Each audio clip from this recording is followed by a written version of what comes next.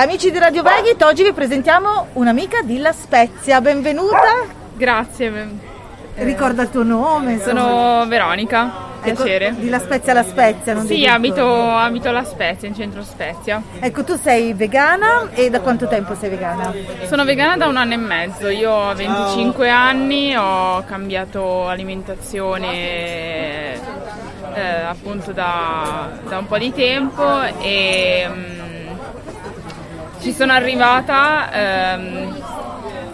per l'amore degli animali. Amore degli animali, e mi hanno portato a diventare vegana le mie 2 cagnette, le mie 2 cagnoline e niente, ho visto in loro diciamo come un esempio per poi cambiare, no? Poi mi sono informata, mi sono appunto documentata per capire se è un mondo era un mondo a me sconosciuto, quindi non avevo assolutamente idea, e piano piano ho visto che poi l'alimentazione vegetale poteva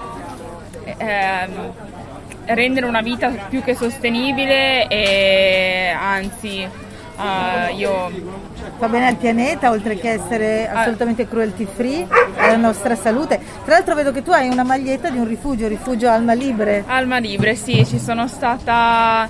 È di La Spezia? No, è a Viareggio, vicino a Viareggio. Sono stata e avevano organizzato una giornata con appunto un picnic, e quindi ho conosciuto anche la loro realtà, è stato molto bello. Ci hanno presentato tutti padroni di casa e loro hanno questo rifugio che è da 4 anni che hanno aperto.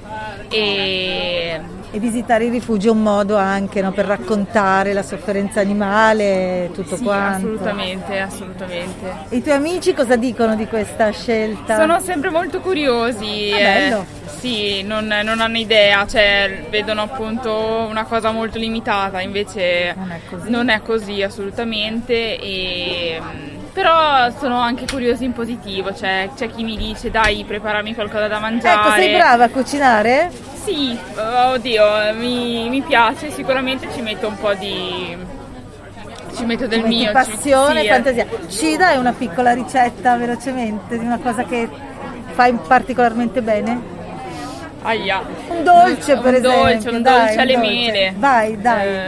Non so le quantità. Niente, così a spanne. C'è farina, latte, zucchero. Uno può mettere la farina che vuole, no? Meglio. Sì, io di solito utilizzo quella tipo 2, che è quella meno. Poi insomma magari uno ha delle intolleranze, quindi quelle senza glutine, ecco. Certo, sì, farina, si può modificare. Esatto. Farina, latte, zucchero, e c'è anche lo yogurt di soia che va a sostituire la consistenza dell'uovo. E poi ci metto mele, cannella.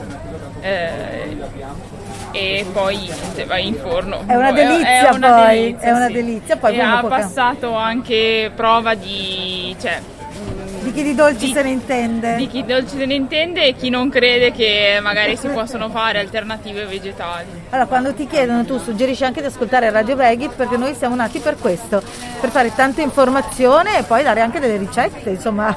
Certo, assolutamente. E quindi grazie anche per questa tua torta di mele. Grazie a voi.